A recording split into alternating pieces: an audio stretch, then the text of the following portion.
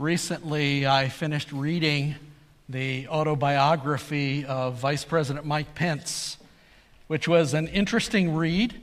And the way the book opens, he grabs your attention by taking you right to the events of January the 6th. And then he backtracks and talks about his life and things in it. And then the book ends by talking again about January 6th.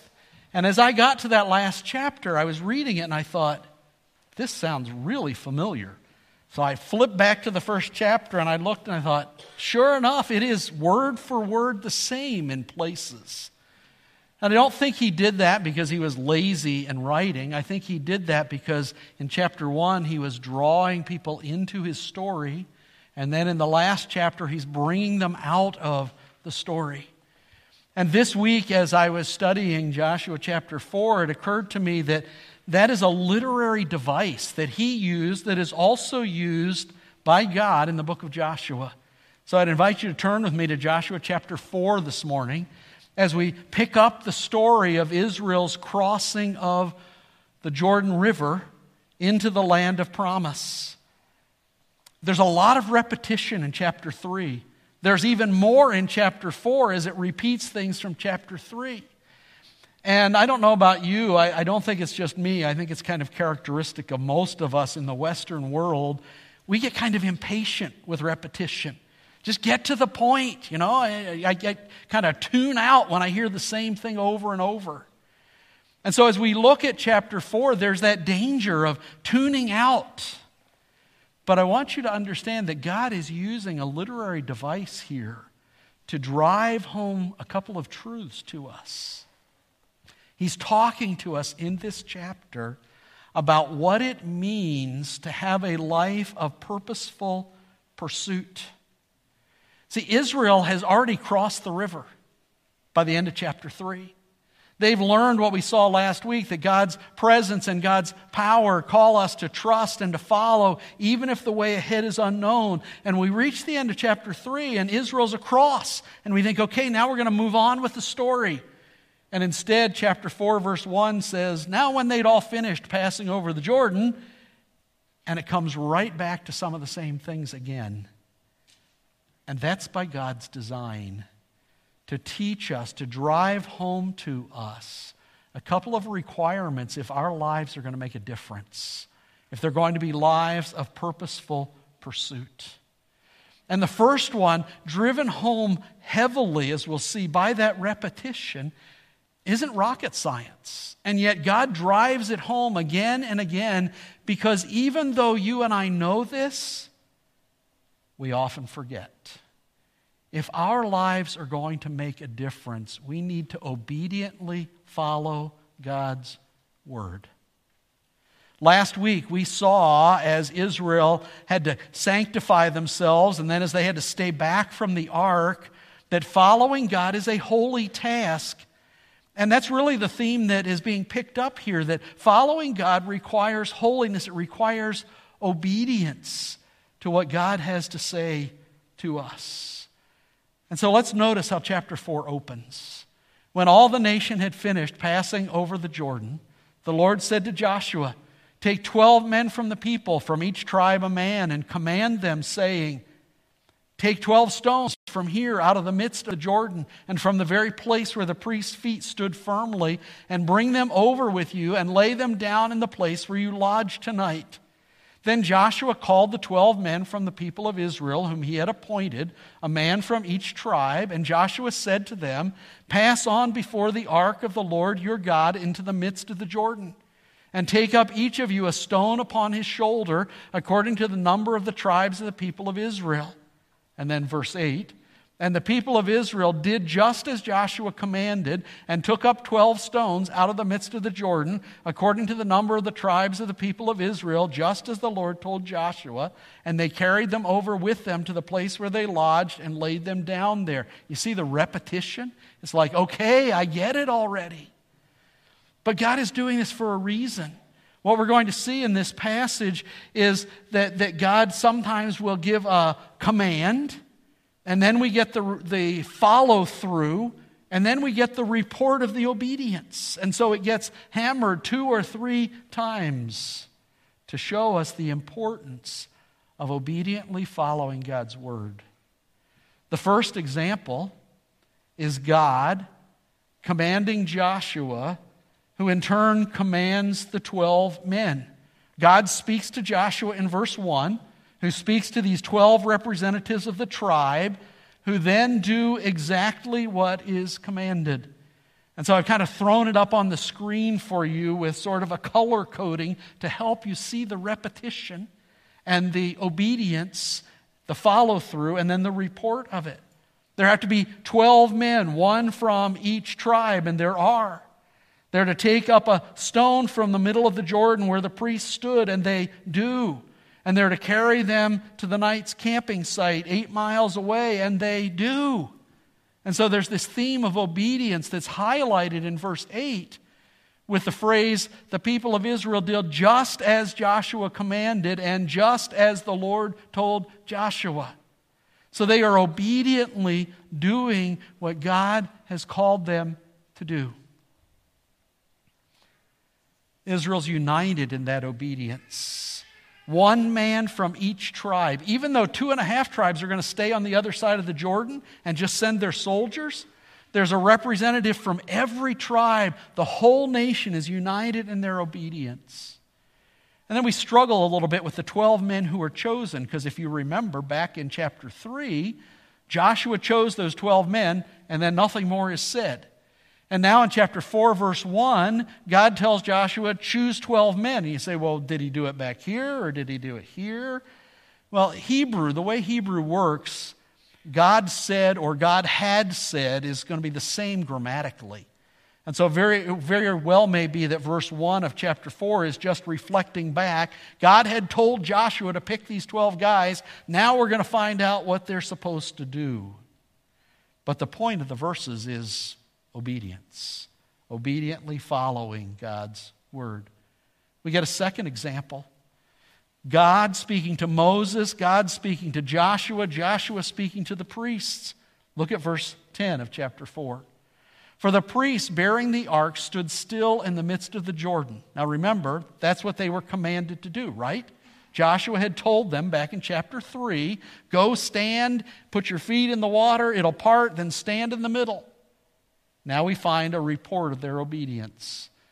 They had stood in the midst of the Jordan until everything was finished that the Lord commanded Joshua, who then had commanded them, to tell the people, according to all, and this is an interesting phrase, that Moses had commanded Joshua. We have no record of Moses giving a command to Joshua about the crossing of the Jordan. But apparently he had said something, and so God had told Moses, Moses tells Joshua, God tells Joshua, Joshua tells the priests. The people passed over in haste. And when all the people had finished passing over, the ark of the Lord and the priests passed over before or in front of, in the presence of the people. And so there's this emphasis on God says it, the people do it, it's reported that they indeed did it. Then we get a third example. Moses talking to the 2.5 tribes, Joshua talking to the 2.5 tribes. If you remember back in chapter 1, 2.5 tribes had asked Moses years before if they could stay on the other side of the Jordan. And Moses had said, yes, you may, but you need to send your soldiers over to help the other tribes. Then in chapter 1 of Joshua, Joshua reiterates that and tells these 2.5 tribes, you have to send your soldiers across the river to help your brothers take the land. And so we read in chapter 4, and I've put chapter 1 over there so you can see the correspondence. The sons of Reuben and the sons of Gad and the half-tribe of Manasseh passed over armed before the people of Israel as Moses had told them. About 40,000 ready for war passed over before the Lord for battle to the plains of Jericho. And so they cross, they obey, they do what they had promised and what they were called to do. And then there's a fourth example. God speaks to Joshua, who in turn speaks again to the priests. God had commanded back in chapter 3, priests, go and step into the water. Now in chapter 4, we highlight their obedience, and now we highlight their obedience again, because God commands Joshua to command the priests to leave the water. Look at verse 15. And the Lord said to Joshua, command the priests bearing the ark of the testimony to come up out of the Jordan. So Joshua commanded the priests, come up out of the Jordan. And when the priests bearing the ark of the covenant of the Lord came up from the midst of the Jordan. And you're thinking, okay, I get it. That's the point. They obeyed. Command, follow through, report of obedience. And the soles of the priest's feet were lifted up on dry ground. The waters of the Jordan returned to their place and overflowed all its banks as before. You know what that also tells me? It wasn't just the priests who obeyed God. The Jordan River obeyed him too. It stopped, and once everything was done and the priests left the water, boom, it came back at the command of God. Obediently following God's word is critical. It's critical to having a life that makes a difference, to a pursuit that has purpose in life. And so Israel crosses the Jordan on dry ground, just as God promised. Why? Because they obeyed. And you might remember in chapter 3, God promised Joshua, I will today exalt you in the eyes of all Israel. Joshua obeyed God, and guess what? Chapter 4, verse 14. On that day, the Lord exalted Joshua in the sight of all Israel, and they stood in awe of him, just as they stood in awe of Moses all the days of his life. Moses commanded Joshua. Joshua commanded the people. The people obeyed, and something was accomplished. They entered the land, and Joshua is lifted up as their leader, all because he obeyed. And if you and I want our lives to count for anything eternally, that's the key. We must obediently follow God's word. A man by the name of Brian writes into a magazine I subscribe to, talking about his wife who was raised in Australia, went to a pretty rough high school in Australia where there were very few Christians. But one teacher by the name of Dave Bunton was a believer. And as this man got to know his wife and her circle of friends, he discovered that after high school, a number of her friends had come to faith in Jesus.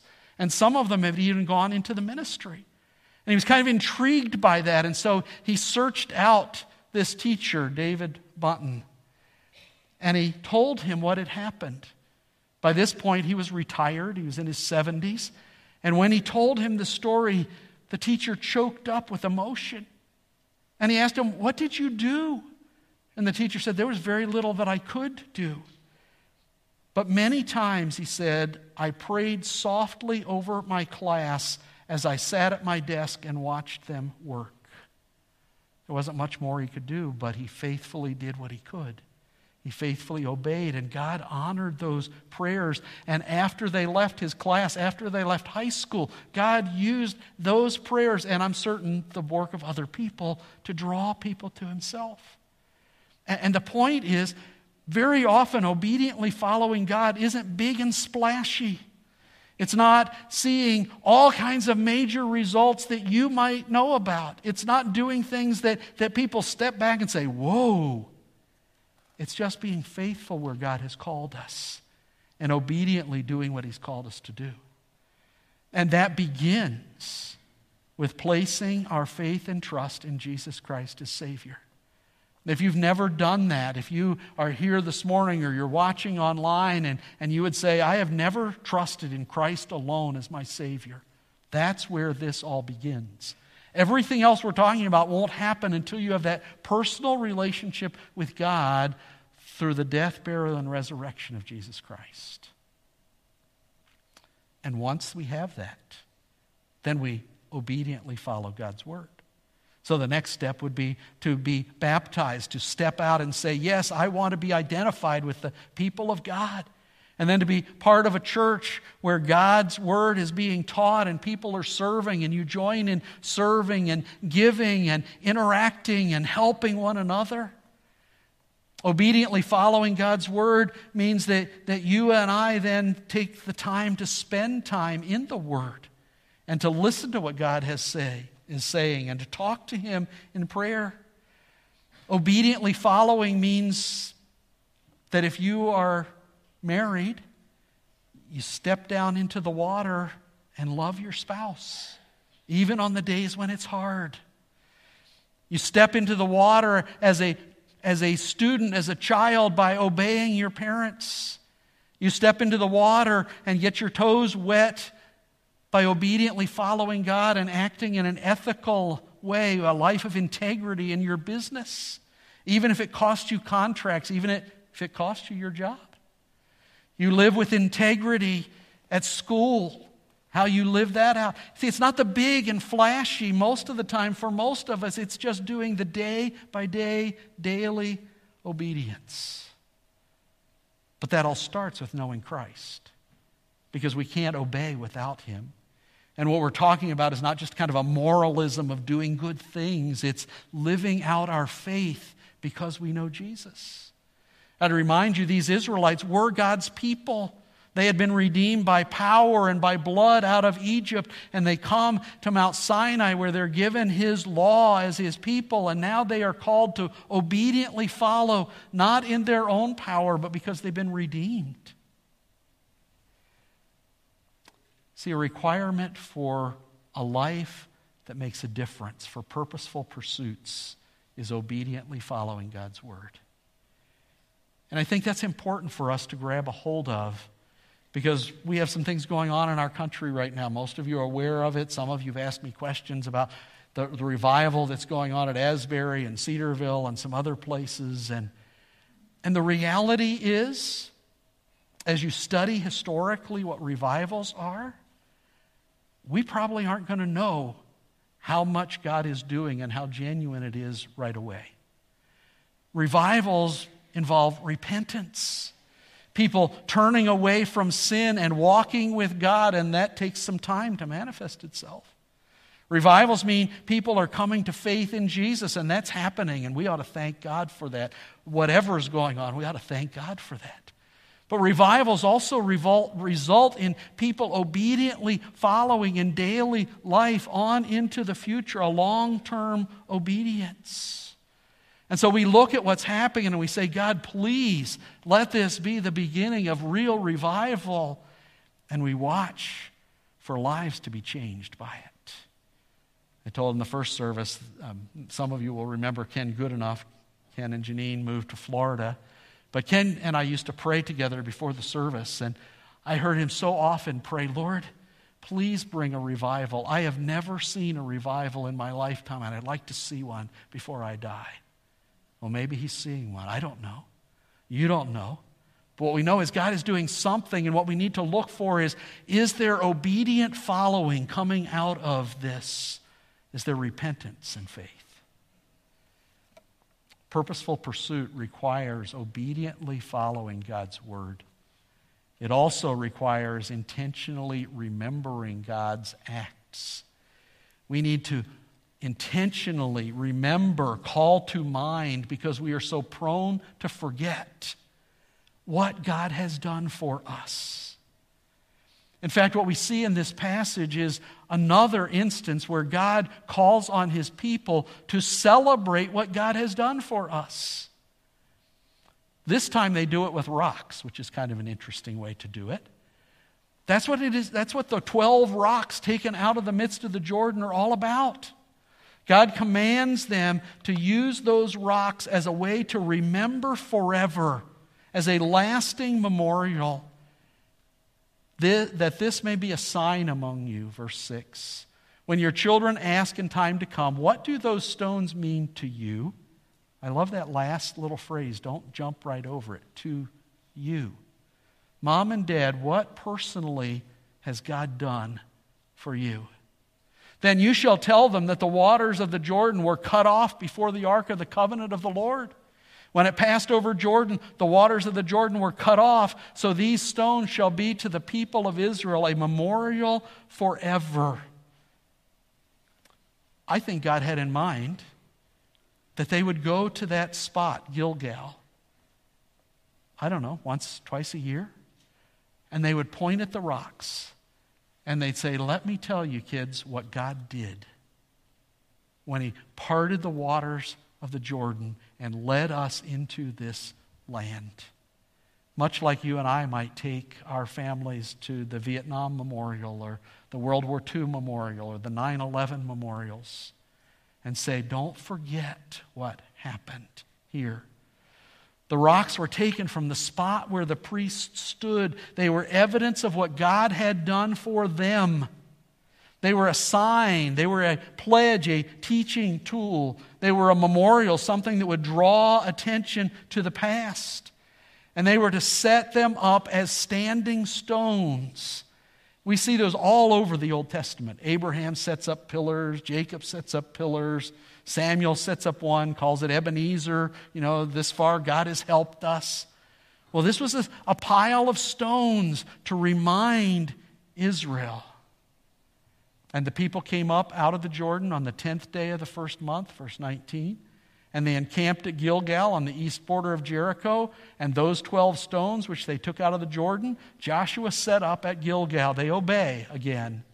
And they set up this pillar to remember what God had done. But apparently Joshua set up a second pillar.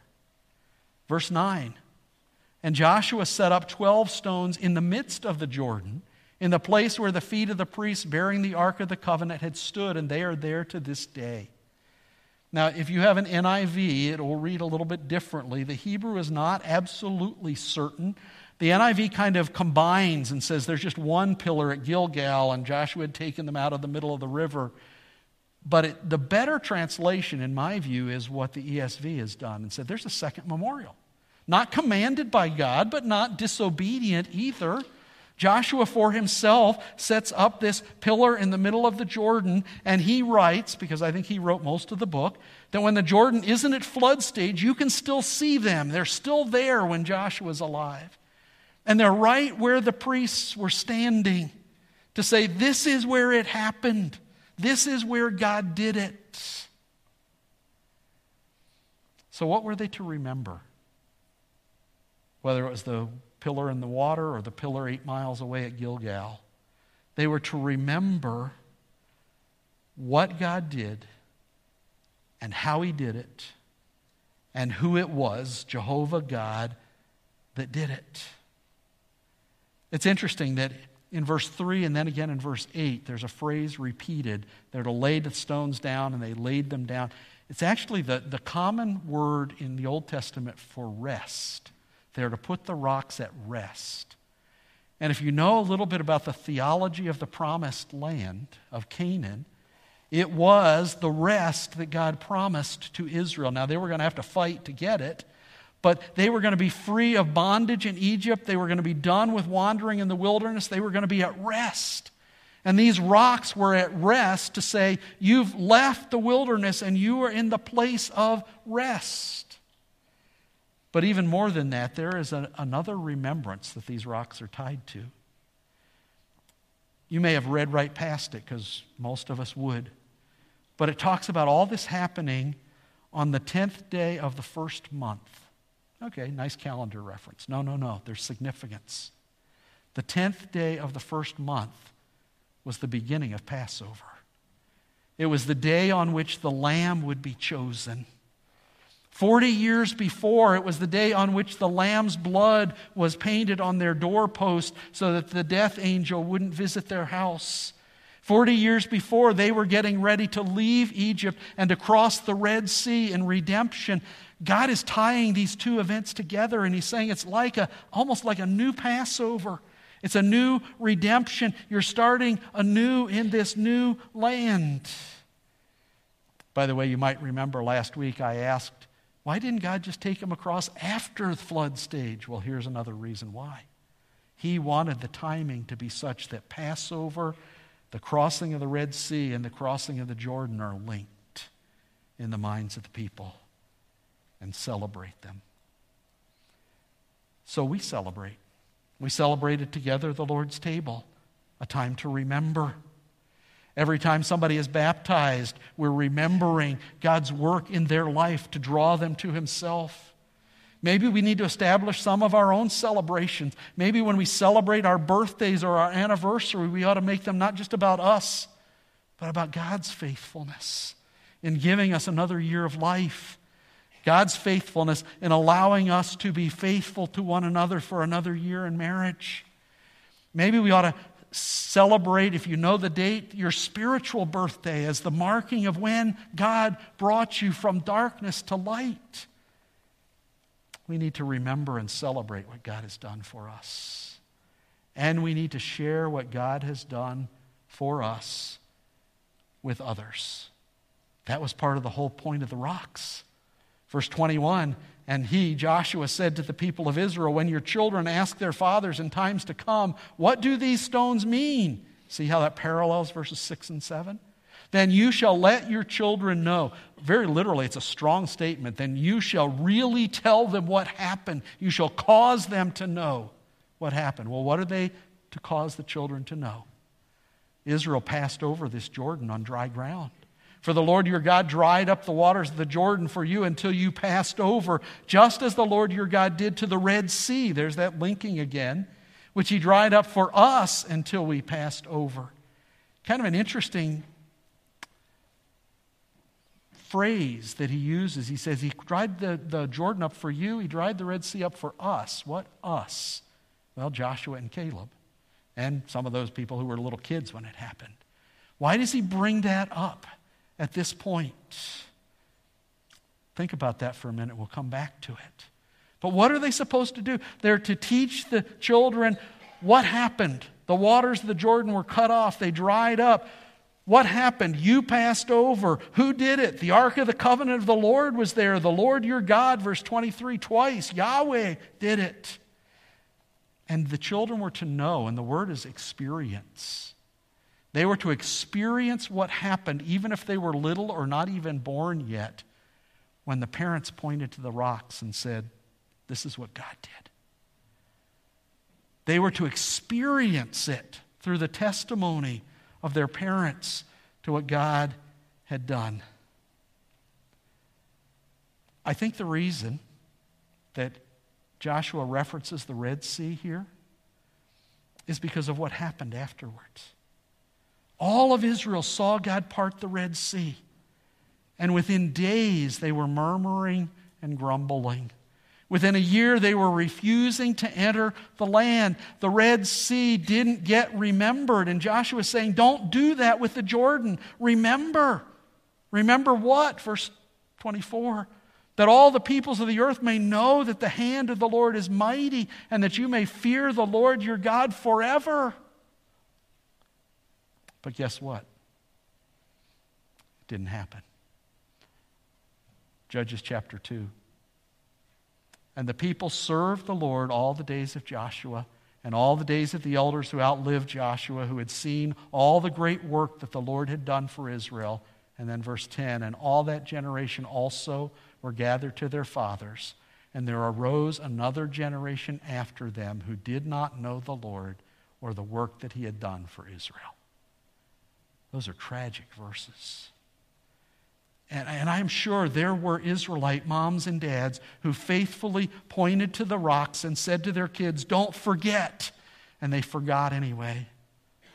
But I'm also sure, given human nature being what it is, that there were a lot of moms and dads who didn't recount what God had done, who didn't point to the rocks. And the result was, within a generation, everybody forgot what happened. And the pile of rocks just became a pile of rocks. And God says, my goal in parting the Red Sea and in parting the Jordan was that all peoples of the earth may know that the hand of the Lord is mighty. And that happened. Chapter 5, verse 1, the Canaanites were terrified. And that you, my people, may fear the Lord your God forever. And the fear there is not a craven, cowardly, it's holding God in awe. And in fact, if you trace the idea of the fear of the Lord through the wisdom literature, through Psalms and Proverbs particularly, you know what you'll find? It's pretty much equivalent to obedience. So we've come full circle. Remember, so you obey and follow God. Purposeful pursuit requires celebrating what God has done for us and sharing what God has done for us with others. On March the 11th, 2011, a tsunami hit Japan. Thousands of people died, millions of dollars of properties were destroyed. But there was one village, a village called Aneoshi, where nothing was destroyed and nothing was lost. Because you see, scattered around that part of Japan, there are stones like this one. Now, my Japanese is a little rusty, but what I am told these stones say is something like this.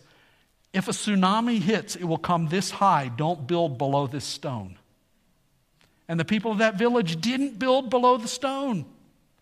They remembered and they obeyed and they were spared. And I think that's a great reminder to us that we need to remember. We need to celebrate the Lord's table so we remember. Maybe you need to do scrapbooks, not just so you think about the good times in your family, but so you remember what God did. Several years ago, Peggy painted some rocks for our kids and for us and encouraged them to continue to do it. And they say things like, Caleb, 2/20/90, tomorrow's his birthday. Or House on Joyful Street, 1986. Or Berean Baptist Church, 2009. Just a way to remember. Last year, one of our kids gave me, and had already given Peggy one, grandfather's journal. I hate writing by hand. And I wasn't going to do it 3 times. And so I took this as a basis and I wrote up my memories. Now, this is a secular book. It didn't have anything in it about God and what I remembered, so I had to include that. Because I want my children and my grandchildren, maybe my great-grandchildren, to know how God worked in my life. So they're encouraged that God still works. Maybe you need to have a mission statement for your family or some core values for your family. Maybe you need to sit down around lunch today and just talk about what God has taught you this week or what God is doing in your life. We need to remember. And when God gives you a great victory, something happens good in your life, make Him the hero and celebrate what He's done. Because you see, we need to intentionally remember God's acts. And if we want our lives to make a difference, then that intentionally remembering is part of obediently following God as well. Like that village in Japan remembered and obeyed and was spared. One author says this, we are not going to move this world by criticism of it, nor by conformity to it, but by the combustion within it of lives ignited by the Spirit of God. How does the Spirit of God ignite lives? We obey. We obey what God says. So remembering God's faithfulness and powerful redemption should drive us to obedience. The memory of what God has done for us should produce obedience to what God has said to us. So my challenge for you this week is to remember and to obey. Let's pray. Father, we are a forgetful people. Thank you for giving us the Lord's table to remind us regularly of what Christ has done for us. But help us in our daily lives to remember. And help those memories to drive us to do what you've called us to do. So that our lives have an impact, so that our pursuits are purposeful. We pray in Jesus' name. Amen.